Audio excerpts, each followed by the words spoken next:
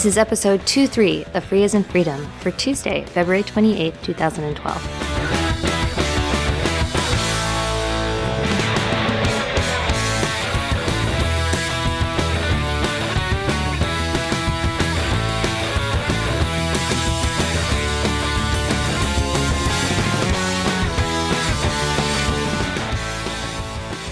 Hi, I'm Karen Sandler. And I'm Bradley Kuhn. This is Free as in Freedom. And we're still going through FOSDEM talks. People are going to be mad. I don't think they're going to be... Well, some people will be mad. Some people are always mad. So we were going to do... We'll let people know that Dave Neary wrote an article about his talk. But the audio for his talk, he did a lot of audience interaction, which was really good on site. Yeah. And it made the talk very good, except that we were not mic'd for on-site audience interaction talks. And he didn't repeat what the audience members had said, which probably would have slowed down the discussion. Yeah. And not been as good in person, but it was really hard to figure out what the conversation was about. Yeah, there's lots of places in the audio where there's a long segment that you can barely hear or almost not hear at all. And then Dave says yes. Right. So we're going to send that over to producer Dan and ask him if it's usable. Since there was an article that came out of it, we may be able to do excerpts from it and still make it part of a show. We're going to research that.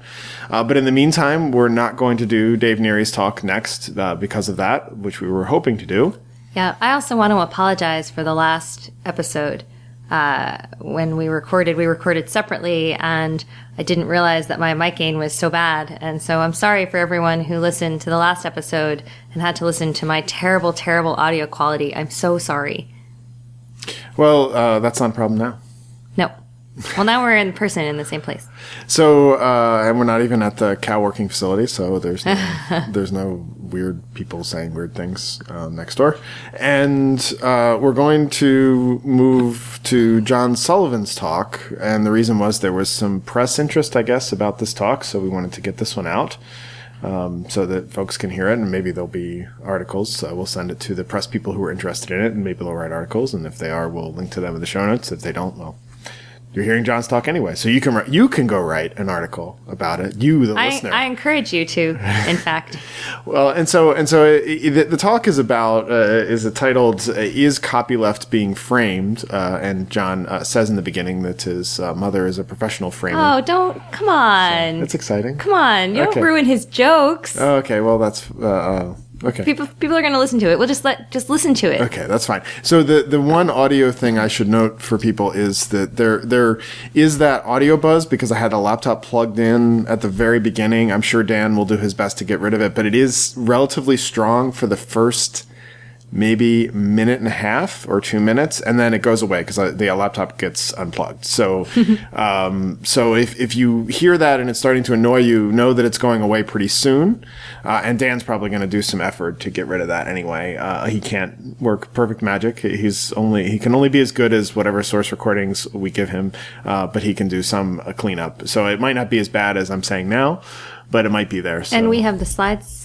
And you should probably follow along, particularly as you get about halfway through the talk. The slides are really going to become necessary. They're not as necessary in the beginning when John gets started, like when he's telling the joke that I just ruined for him. But I think you didn't tell enough that it's okay. But as you get about halfway through, you're going to start to want the slides in front of you. Because he starts talking about numbers that he got, and so you'll want to see the numbers because it's a lot easier to follow. Yep. So with that, make a plan. If you can't listen to the slides, you can still follow what's going on. I actually listened to the whole thing without slides, and that's what I'm making this advice based on. I listened to half without, or I listened to a bunch without slides, and then I brought up the slides. You can also look at the slides afterwards if that's, Yeah, it's not going to ruin. It's just if you're driving. Yeah. I think you can still follow. Well, what's going don't be driving because that's bad for the environment. Some people need to drive.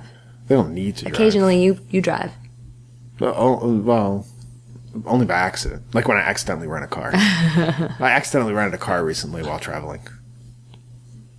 I thought I booked the wrong hotel, and I thought I was screwed, and I wasn't because I didn't book the wrong hotel. So that was even worse. Yeah. Or through poor research, you wound up renting a car that you didn't even It's all need. because you shouldn't get internet access on planes. The funny thing is flying on a plane is much worse than driving a car.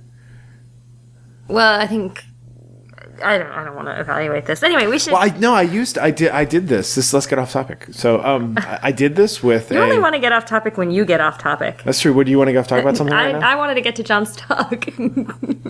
So I did one of these calculations of your environmental impact, and just 6 flights across U.S. a year was enough to equal somebody who drives to work every day. Every day? That's what it said. I was surprised. Wow, then we're really bad. We're really bad. Yeah, I'm pretty bad for the environment. I feel horrible about that. So I think I have to stop traveling, I guess. I don't know. Or buy carbon offsets. I was on a flight recently. They were selling carbon offsets. Huh? KLM sells you carbon offsets. That's interesting. On the flight. It's like part of the duty-free things you can buy. It's That's carbon great. offsets. I think that's really cool. I guess I don't actually believe that carbon offsets work. But I don't know that they fully work, but it's probably better than nothing. yeah, I mean, giving to environmental charities is useful as an offset, but In any event, okay. So this is John Sullivan's talk, Is Copyleft Being Framed? From FOSDEM 2012, Legal and Policy Issues Dev Room.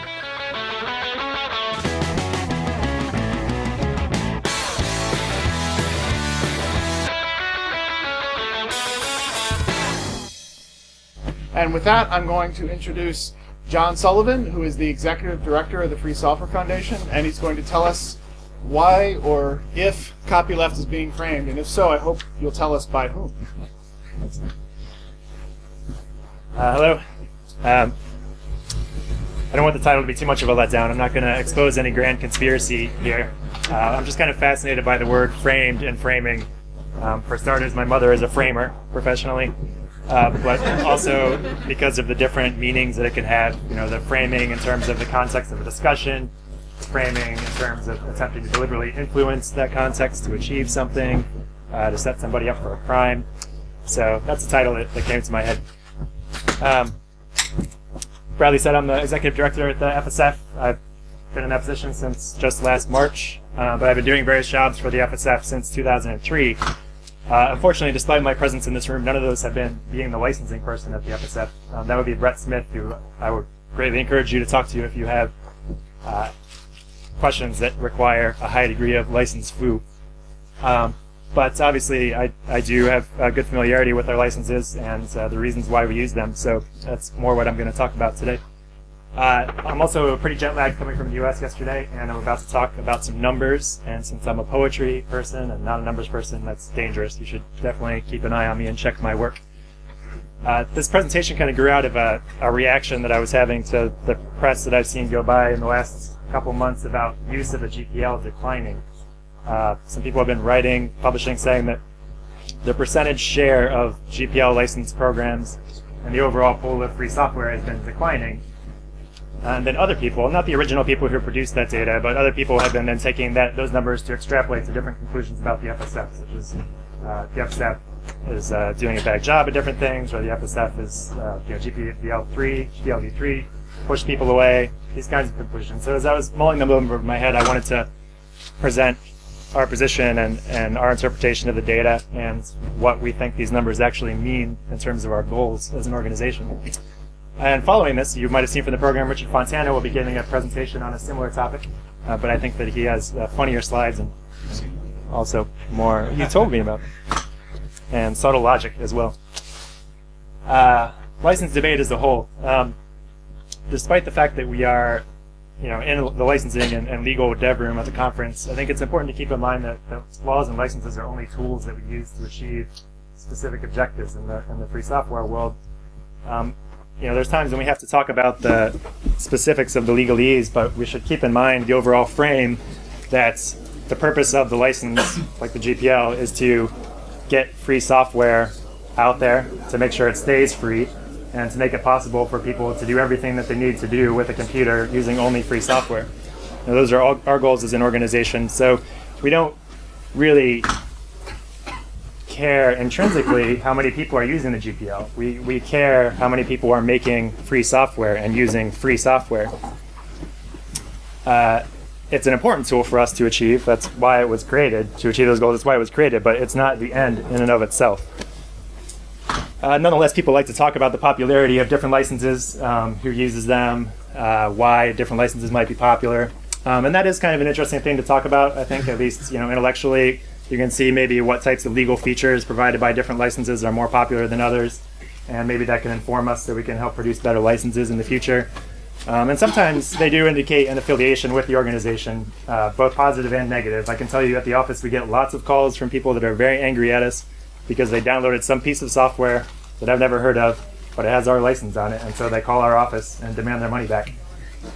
So there's that association. There's also the positive association that people choose to use the GPL because they like the Free Software Foundation and they like GNU and they want to continue that tradition. I definitely respect that feeling, but I think that when it comes down to it, that my unscientific speculation anyway is that the organization behind the license actually turns out to be a somewhat unimportant factor when people are deciding the license. There's lots of other factors, like it's the one that's already used by the project they're contributing to, and at the FSF we strongly encourage people to not try to impose license changes when making a contribution unless there's a very good reason to do so. Also because they just like the license, they think it's fair, it does what they think a license should do. It's compatible with other code that they want to work with. If you're working with a code base and you're writing a plugin, you need to use a license that's compatible with the original code base, that sort of thing. Or maybe it's just the first choice when you're starting a new project on Google Code or SourceForge or Savannah, and you don't really care that much about what the license is. It could be the business model for corporations, could be what the lawyers tell them to use for corporations or for nonprofit and individuals, or maybe it's just shorter. I think lots of those factors can be more important than just the name that's on the license when somebody chooses it. What license popularity doesn't show, therefore, is which license is the best. Popularity doesn't, as we all know from our parents telling us endlessly, popularity doesn't mean that something is right. It doesn't show whether the FSF is successfully helping to create a free software world, because, like I said, the GPL is a means to an end. It is not the free software world in and of itself. And the popularity of a license certainly doesn't show whether people at the Mozilla Foundation are smart. They are. So the GPL and the FSF, popularity doesn't matter, but of course, we cite numbers at the FSF about how many people use the GPL, and I'm about to cite some more numbers about that. But the reason we do it is because it's a part of our role. We've created a license, we've put it out in the world, and we've committed to the people that use it that we will help improve the license. We'll help people use the license. We'll answer their questions about it. We do that as a complimentary service for any free software developer, and also as a paid service for companies who need to cooperate with the free software community.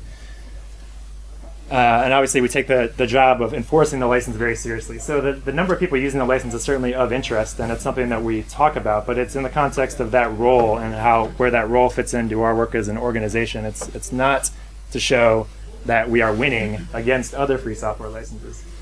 The FSF promotes all free software, and that includes free software that's licensed in a permissive or a lax way that doesn't have a copyleft protection on it. Of course, we think that the GPL is the best license and to achieve the free software goal in most cases.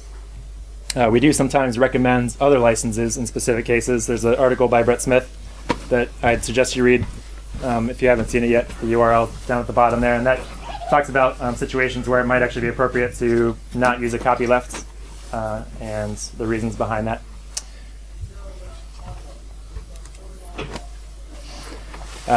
Just FYI, in case you're wondering, what actually shows the health of the FSF, we're doing great. We just concluded a very successful fundraiser, 423 new members.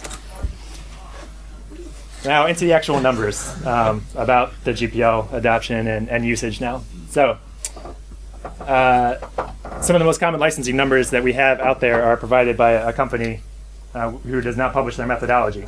So I'm not here to criticize the company for anything, but I think it's pretty clear that if you don't publish the methods that you use to generate the data, then that's not any kind of scientific conclusion that we can rely on.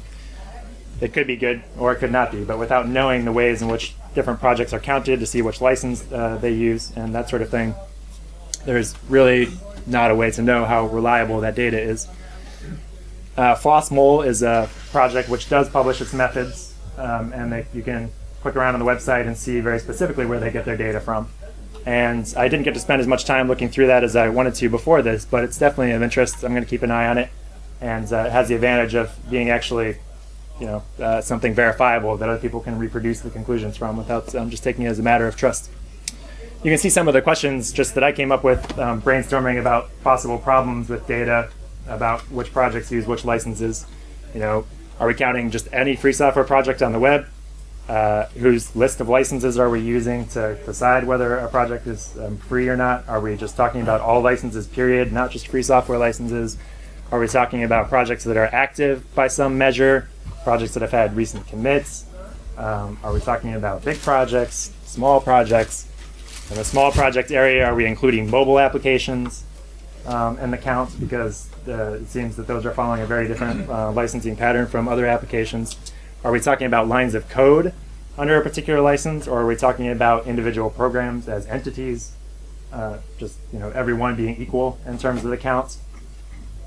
Obviously, a large program, thousands of lines of code being under a license, in a lot of license studies, that counts just the same as GNU Hello, which is a very short program under a license. So that doesn't, if you're trying to measure something, you're trying to draw conclusions, that doesn't seem like a very strong way to go, but nonetheless, I'm going to do that as well. And lastly, packages with multiple licenses. Many programs have, for example, are available to you. jQuery is available to you under the GPL or a permissive license, non-copyleft license. Mozilla programs are available under a few different licenses.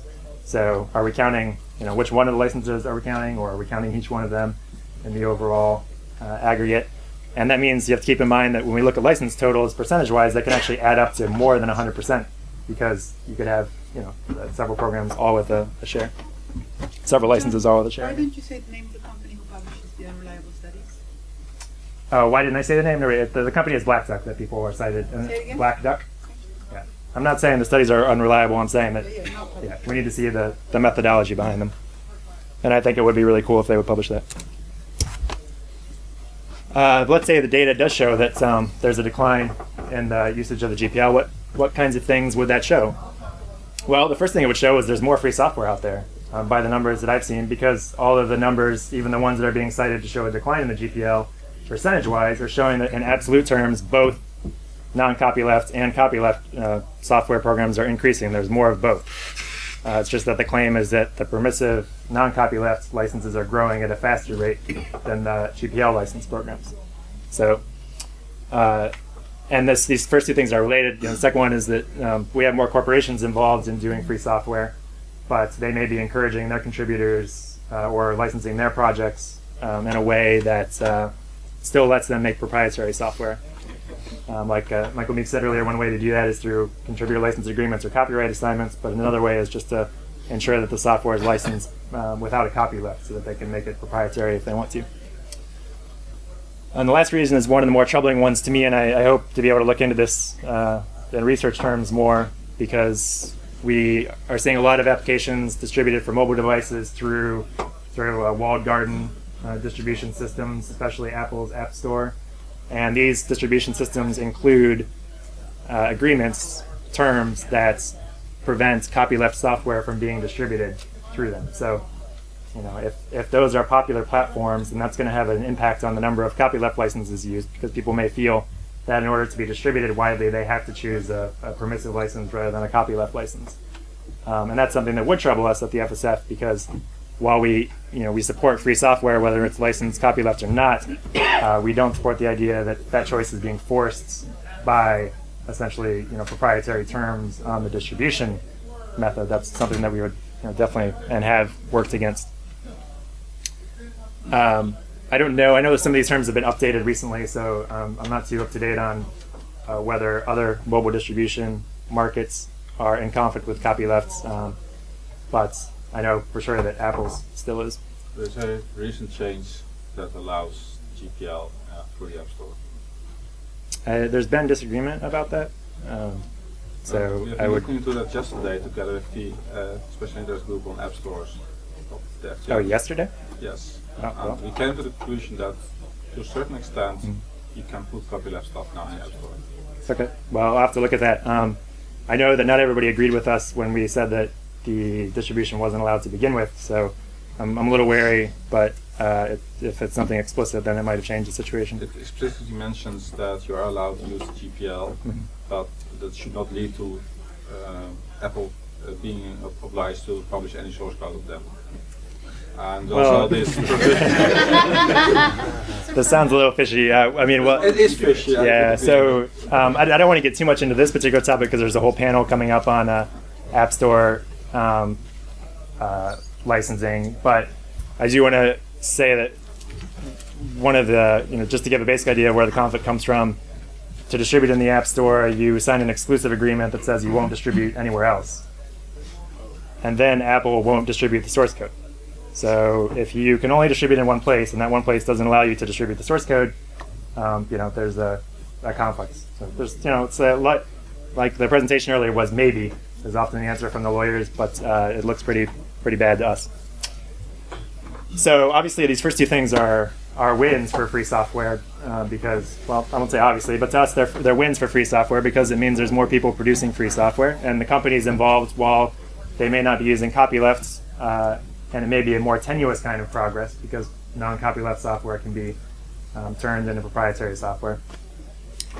It could be that they're making it free instead of making it proprietary to begin with, and that's something that we can use then to grow the free software community, even if they decide to take it back. Well, not take it back, but make future versions proprietary. So now I'm going to go through some of the research that I did. I looked at the numbers of licenses used for packages in Debian, GNU Linux, and I chose Debian. I'm just going to promise you that I did not look at the conclusions first before selecting the distribution to look at. And I didn't choose it because I want to necessarily promote the distribution. The FSF promotes distributions like Triskel and GNU Sense because they are committed to only distributing free software. But Debian is obviously a mature distribution, and it serves as the basis for a lot of other distributions, including those two I just mentioned, GNU Sense and Triskel. It's the work that makes these distributions possible. But I don't think the results here would be different for other distributions. I would be interested to see them, but the GNU Linux distributions across the board have a large overlapping body of software in them. So I would be surprised, save the distributions that include, prominently a lot of proprietary software in them. Those would obviously be different. But among the ones that do have mostly focus on free software, I would expect the numbers to be about the same. The other interesting thing about looking at a distribution is that you're looking at software that's been vetted to some extent. You can't just put a package up on the web and have it be in Debian. People have actually looked at it, and if it has too many bugs, it won't be there anymore. So it does solve some of the issues that I listed about problems with data. You at least have some metric for criteria for whether you're counting a program or not. But obviously it still doesn't answer some of the other questions I raised. I'm still looking at all packages as being equal, not at lines of code. And the other thing to know is that I am, let's see, is that the next slide? Yeah, method, right. I just want to thank one of our activists, Jason Self, for helping to generate this data. It was generated with a script that was written by Russ Albury for Debian in 2010.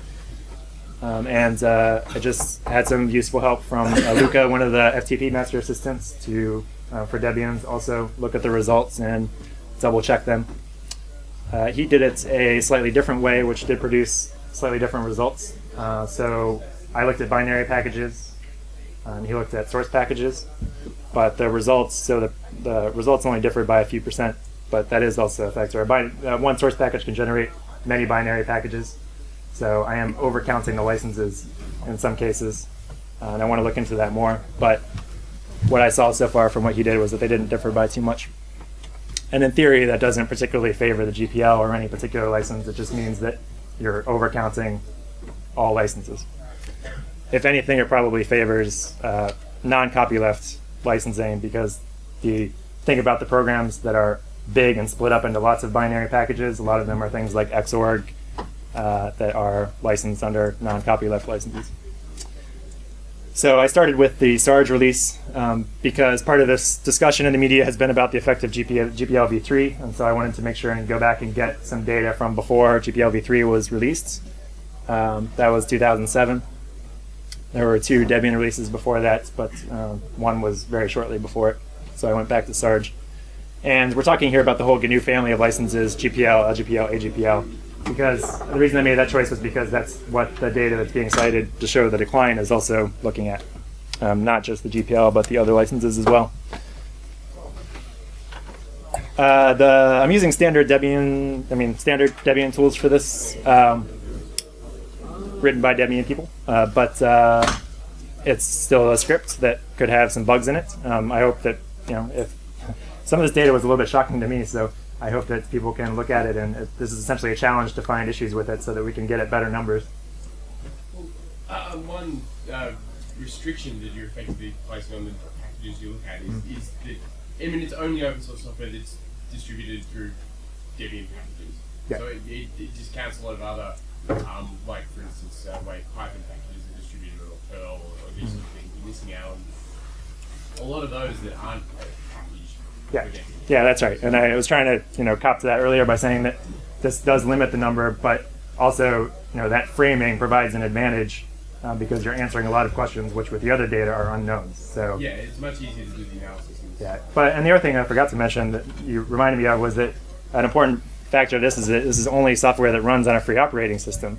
And one of the major uncertainties that I've been wondering about data I've seen is that, are we counting, for example, all of the, what is the meaning, conclusion-wise, when you're looking at packages that run on, programs that run on proprietary operating systems only, and then talking about whether the license is under the GPL or not. It's, what conclusions are you drawing from that data? I think it's important to know that, and that those numbers don't necessarily mean the same thing. If I could just come back on what the gentleman over there said. I'm not much of a Python programmer, but I do know that pretty much every CPAN module that you're likely to want to use is in Debian as a package. So we are counting certainly a good subset of CPAN. No, I think it depends quite how obscure you want to go, but it's not the case that, for example, things like CPAN or the Python add-ons and so forth are not. Yeah, that's right. That's but I think that he's right too, that you either open the door or you don't, and I think there are a lot of modules for different languages out there that are written that are not packaged for distribution. So are you going to open the door and include anyone that you can find with a web spider, or are you going to have some kind of limit on the data? So I chose the route of having a limit on the data. Multiple licenses, like I said, binary thing, we talked about it, and it's my first real look at this data, so I'm actually trying to open a conversation here so that people can work and get better numbers. I'm not trying to, because you'll see some of this stuff is surprising. Sarge, 2005, GPL family of licenses was 71% of the total packages in Sarge.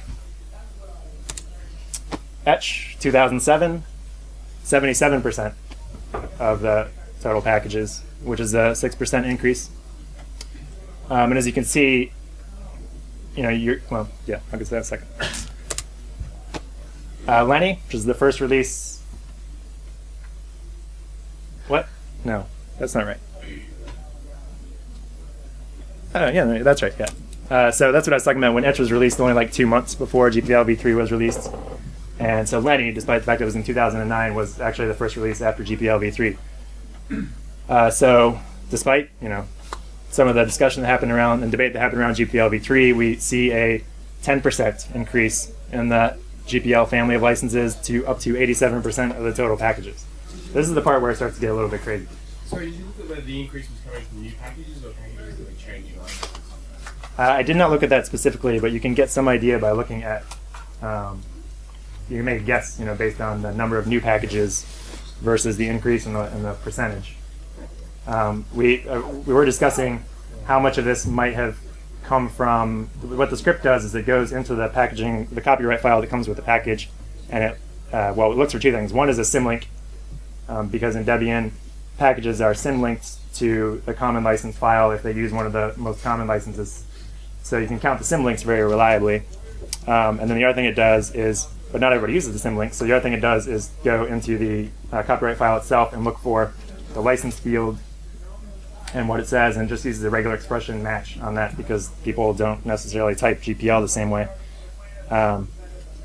So there's been some discussion about has that formatting gotten more reliable over time, so that you're counting licenses better, or has looking at that led to discoveries about the copyright status of the package that weren't known before, and so the file's been updated as a part of formalizing the file format.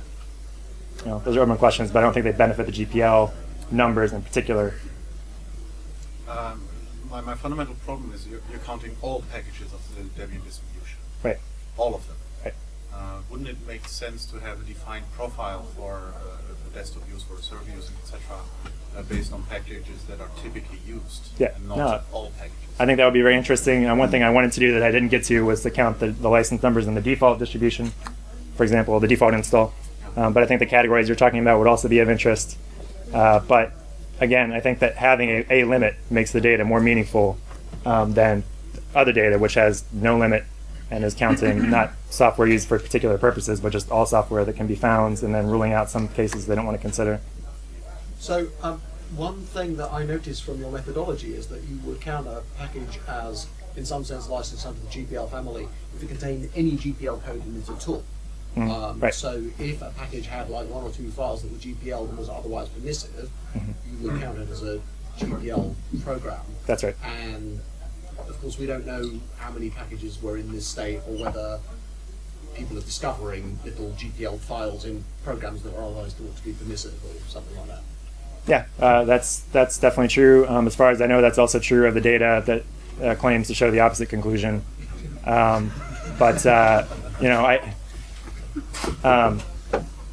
These are pretty striking numbers. But with the GPL, it's kind of weird, right? Because there's a limit to that situation. Because you can have a GPL, obviously you can aggregate a GPL program within a program that is not copyleft, but there's a limit on that relationship. So the number's not going to be that high, because if a program has a tight relationship with a GPL file, then it's going to be GPL or subject to other copyleft license. Squeeze, we are up to 93% of the total packages. World domination is near. And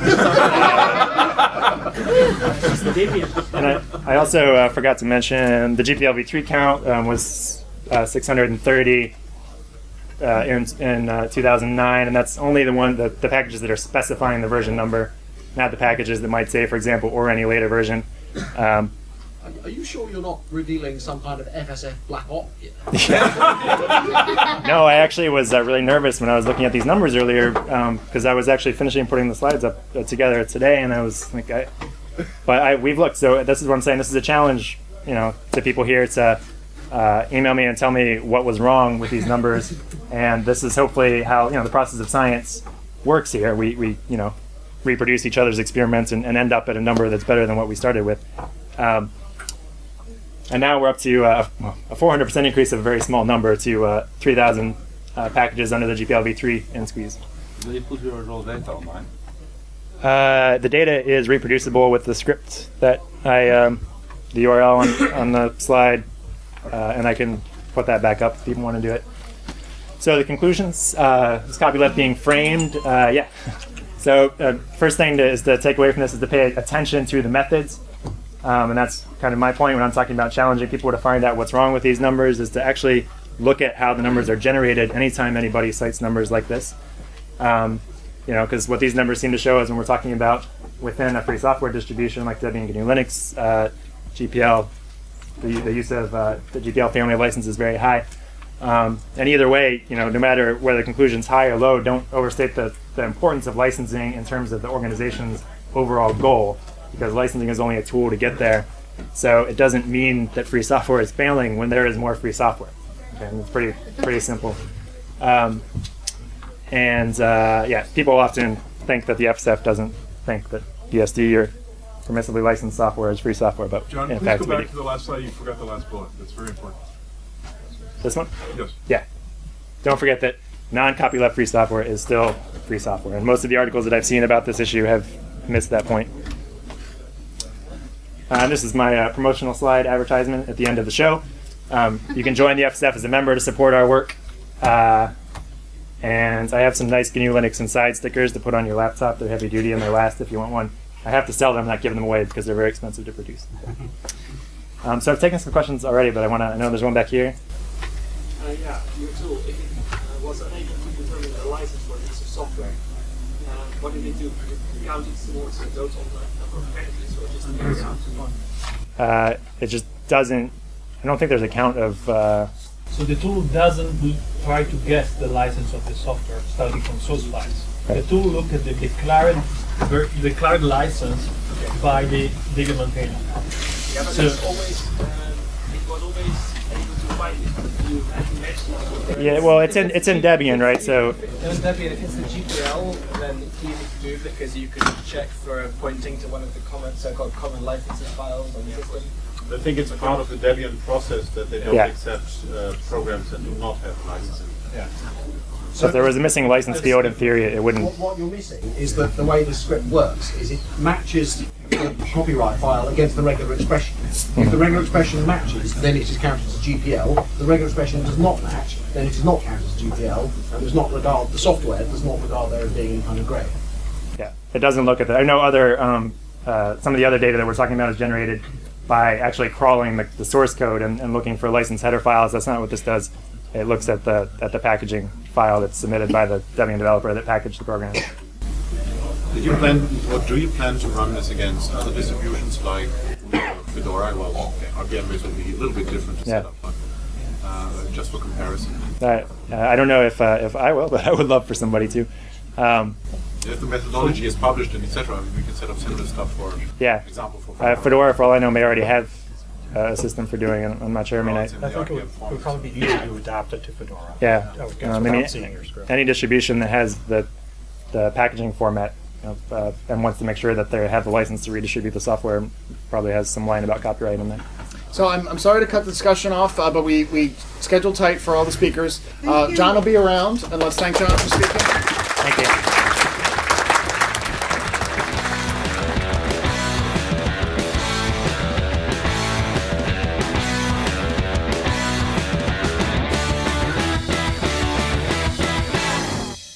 Okay, everybody, so we just listened to John's talk. We just listened to John's talk. Yep. So, and looked at the slides. And we looked at the slides. So yeah, I like how somebody asked him if there was a Black Ops FSF plan to make Debian all GPL'd. Oh, I couldn't hear because I couldn't actually hear some of the questions. Oh, I heard it. I turned it up pretty loud, so we'll see if Dan can get that. In case that question's not in there, because if Dan has to cut it because it's not loud enough. So somebody actually asked John if getting to the 93% GPL software was some plan that the FSF had been on for a number of years. And John actually said he was checking. He double-checked the data because of that because he was so surprised it came out so well. Huh? Which makes sense. Yeah, I do remember that part. So we just listened to it after all. We did just listen to it.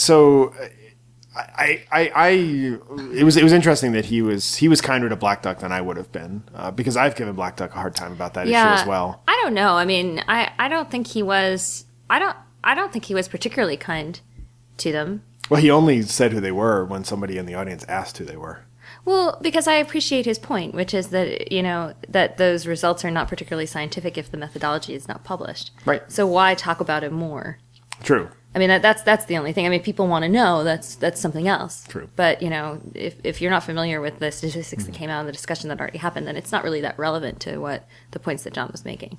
Yeah, and actually, I was the same way. I tried to be equal opportunity on this. John didn't mention it, but Google actually published some results, and Chris DeBona gave a keynote at OSCON 2 years ago on it. And I had the same, even though that looked, actually, he showed that AGPL was even increasing and all this stuff. And I was even critical of that. I said, it's great that the numbers are on our side, but something's really wrong here because now we have Google publishing without publishing their methodology and saying that GPL is increasing and all this stuff. It's a little bit different if somebody gives a presentation, like John did. I mean, so I was equally critical, even though the Google numbers look good for us. From my point of view, even if the Google numbers look good for us, we should still see the methodology. And Google's methodology is so ingrained in their search technology that they're never going to publish it because they're not going to publish how their search algorithms work. And Black Duck's the same way. Yeah. And Palameda's the same way. Well, this is why I'm so glad that John did the work that, or the FSF did the work they did. Yeah, I think that's really, really important. We keep seeing numbers all over the place that are really difficult to figure out, what they mean and whether they're relevant. Like, when I was reading an article about Ubuntu and what percentage of Ubuntu was GNU. Mm-hmm. And it was extremely low, but they separated out GNOME as being separate from GNU. And as you know, GNOME is part of the GNU project. I mean, it's in the G of GNOME. And it's really not, I don't think it's really that genuine to separate that. On the other hand, you're not just a network object model environment. But I think the G is the most important part of the GNOME name. I should email that to RMS. The G is for freedom. I've said that on many occasions. You should. I think he surely knows. I mean, I even Jake Applebaum said in his talk, as Karen says, the G is for freedom. Okay. So his LCA keynote, but not open source. So I think that's correct when people don't consider GNOME as part of GNU, and then they say, well, of course, and also Ubuntu claims they're not using GNOME, which is wrong, as you pointed out. Well, because they're using GNOME technologies, as you point out. They are using some GNOME technologies. Right. Yeah, including and GNOME Solitaire. And GNOME Solitaire, as we know, even if they change the card decks. Even if they change the card decks, but that's what you can do with free software. Yeah, of course. That's one of the great. You can rebrand. Yeah, it's great. But don't get angry at your upstream. Yeah, don't get angry at somebody for updating their software if you haven't managed to rebrand it in time. Yeah, so that's a little pro tip. So I just don't know at all what we're talking about. I'm sorry, that was kind of inside, but we've done that. We've actually made reference to that before. Somebody's going to ask. But what was interesting is that the point of that article was that it said, so whether you call it GNU Linux, or just Ubuntu, it's all good. And it was really interesting because it sort of just said, it sort of presented these statistics without really. I don't know if the methodology was published on any of that actually. So I'm kind of speaking out of turn because I didn't research it. But it kind of surprised me. No, it is indeed your turn to speak. So you're not speaking out of turn. You might be speaking right. I might be speaking uninformed. Yeah. So I'm actually not sure. I probably should have researched that before I brought it up here. But the point is that there's. I think going back to what you said a few minutes ago, which is that there's lots of numbers out there and there's not rigorous study. That I'm disturbed really that there's not that as much as people want to talk about this, that the FOSS-MOL project is the only one trying to be rigorous academically about this issue. Mm-hmm. And John did mention FOSS-MOL, which I think is a really great project. And when I've asked Black Duck about this, they said, well, there's FOSS-MOL. Which, of course, FOSS-MOL contradicts their conclusions that if you use the data from FOSS-MOL. So they're saying, well, there is data out there that's free and on this issue, and you could use that. And it's like, well, but it contradicts your results. And are you going to answer that? No, they don't. So I think that, and I actually don't. I mean, I'll answer John's question because he actually used it as a hook, but didn't really answer the question: is copyleft being framed? I'll say that I don't actually think that that other than maybe Matt Aslett, Matt Assay types want to frame copyleft and use this data. I don't think Black Duck and other Google or anybody's trying to frame copyleft with their publishing of these results. I think that the problem is that other people are picking it up and they want to frame copyleft, as it were. Yeah, I mean, I think I think that, as John said at the beginning of his talk with his cute joke, is that his point is that is that the term is a loose term, and he thought it made a sexy name for the talk, and sort of how we talk about these statistics and how we present them makes, frames it one way or the other. I really do think, based on listening to his talk, that he wasn't actually saying, are people trying to make copyleft look bad? I think there are people who are I mean, there surely are some, but... And they're using this data. I don't think the sources of the data are trying to do it. I think the sources of the data have problems that we've mentioned. We haven't addressed them, but we mentioned them. But I think still there are a lot of people who will grab that data and try to use it to make copyleft look bad, because there's a large anti-copyleft contingent. It's just a fact of the matter. I mean, if you look at the OpenOffice LibreOffice fork, it's ultimately is about now copyleft versus non-copyleft in the end. Well, it's about a lot of things. Yeah, but it's about but that's a big piece of it is that LibreOffice is LGPL'd and OpenOffice is going to be Apache licensed, presumably, if they can actually relicense everything, which is an interesting question. So I think that John's point is correct that there's more free software than ever, and there's a lot of throw it over the wall software, a lot of which is under the Apache license. Yeah. And the value of throw it over the wall software is, I think, in question. Because there's a lot of these companies that have released stuff that may never actually be useful as general purpose software in any sort of sense. And going forward, is that the most valuable software? And that's why I think looking at Debian, because Debian's been through an editorial process, or look at Fedora, I look at any of the distributions where they've actually chosen the packages that are most useful.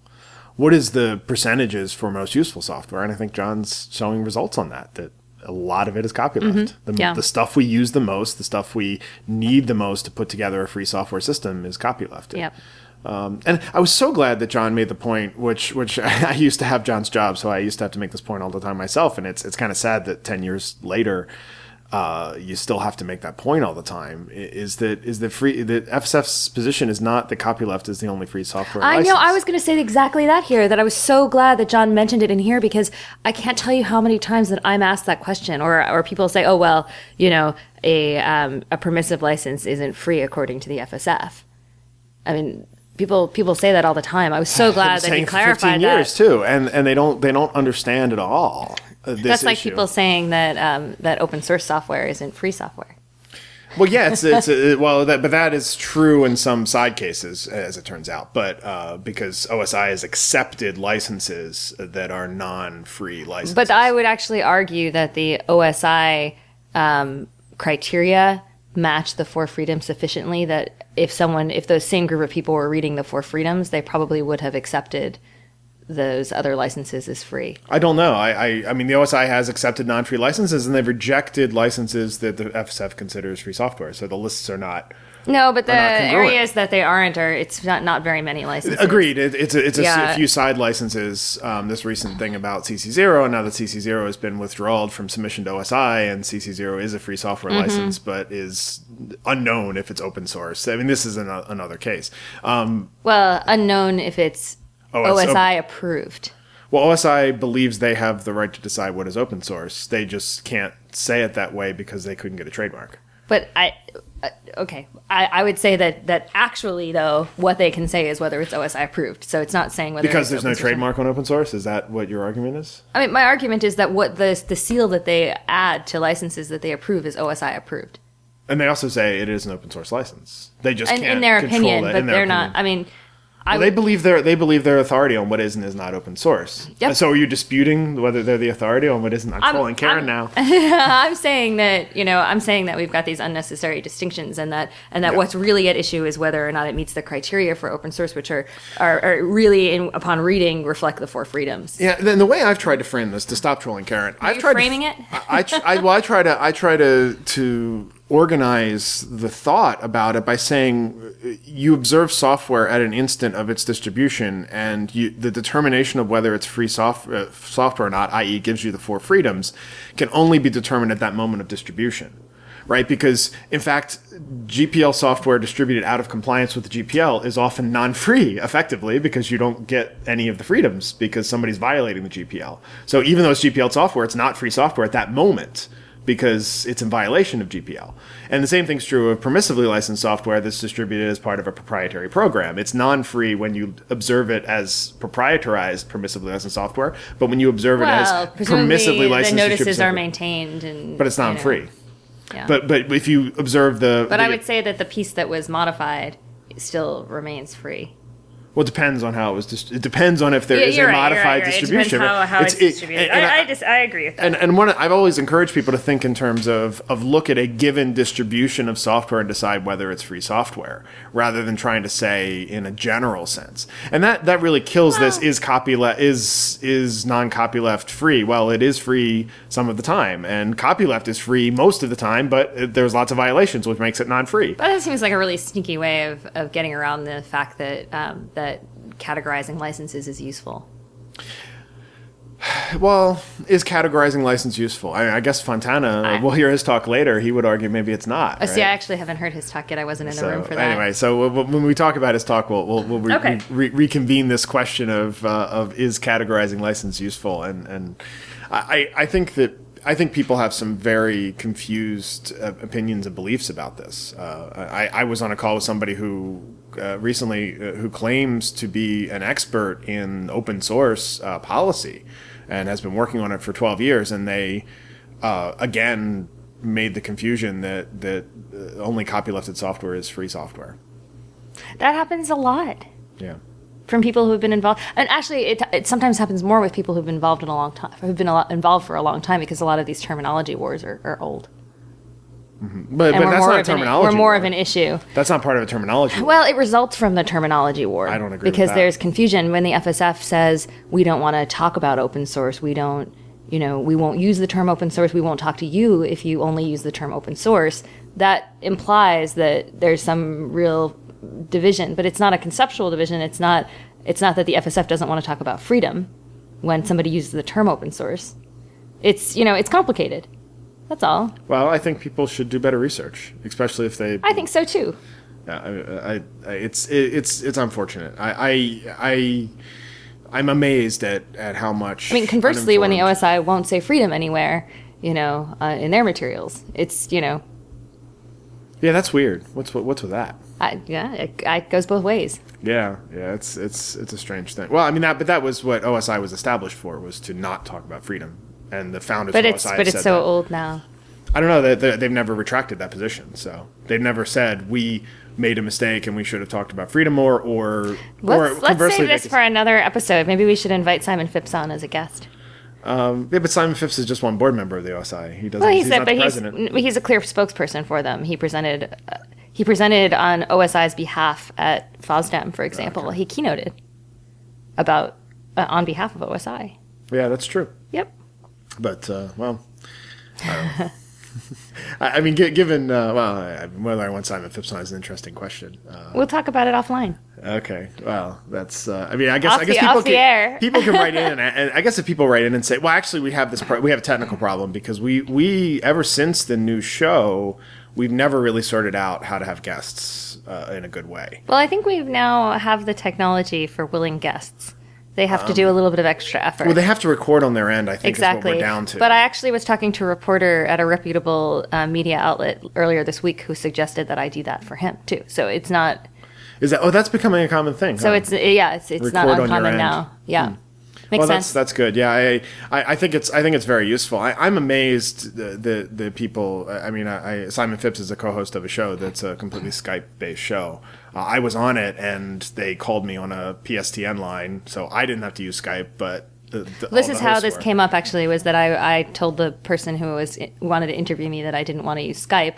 And why? And so he suggested that I record locally and we just talk over the phone. Yeah, that makes sense. Yeah. I mean, they recorded me. I didn't sound that bad on. Do you think I sounded that bad on Floss Weekly? I don't think I did. I don't think so. But I was just called. It was a while ago. Yeah, I was called from I was called via PSTN line, which actually then linked into the Asterisk server that I was on, which was a free software Asterisk server, of course, and just came from our PSTN provider. And it sounded okay. So I don't know. I mean, I think it would have been better. I offered to record on my end, and they were like, they don't do any editing, so they just put out whatever the Skype feed recorded. So, and then they promote Netflix, which is free. We have some editing thanks to producer Dan. Yes, that's true. So I hope folks have enjoyed this talk. There's more to come, and we may hit a moment where we'll have even more talks to record. And we'll be finishing these, so we could be talk focused for a long time. Well, I don't know. If it gets to be too much, we might also put in one or two full episodes in the middle there. Because, I mean, obviously, FOSDEM was a while ago now. There's no reason why we can't delay another 2 weeks for some of the talks. I guess that's true, but anyway. Yeah, none of them were particularly time sensitive, so. Okay. Well, that's the plan then, I guess. I don't know. We'll see. Okay, so we hope you've enjoyed this episode of Free as in Freedom, and listen again for the next episode. Thanks for listening.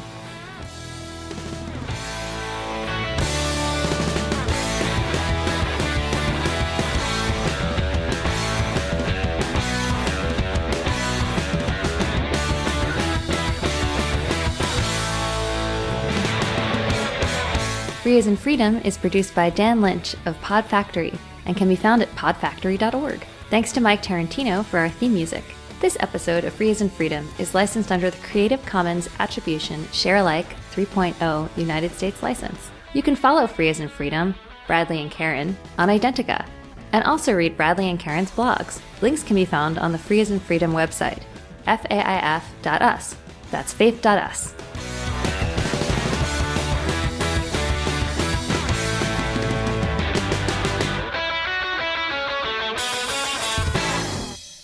Is it funny if I say we just heard John's talk?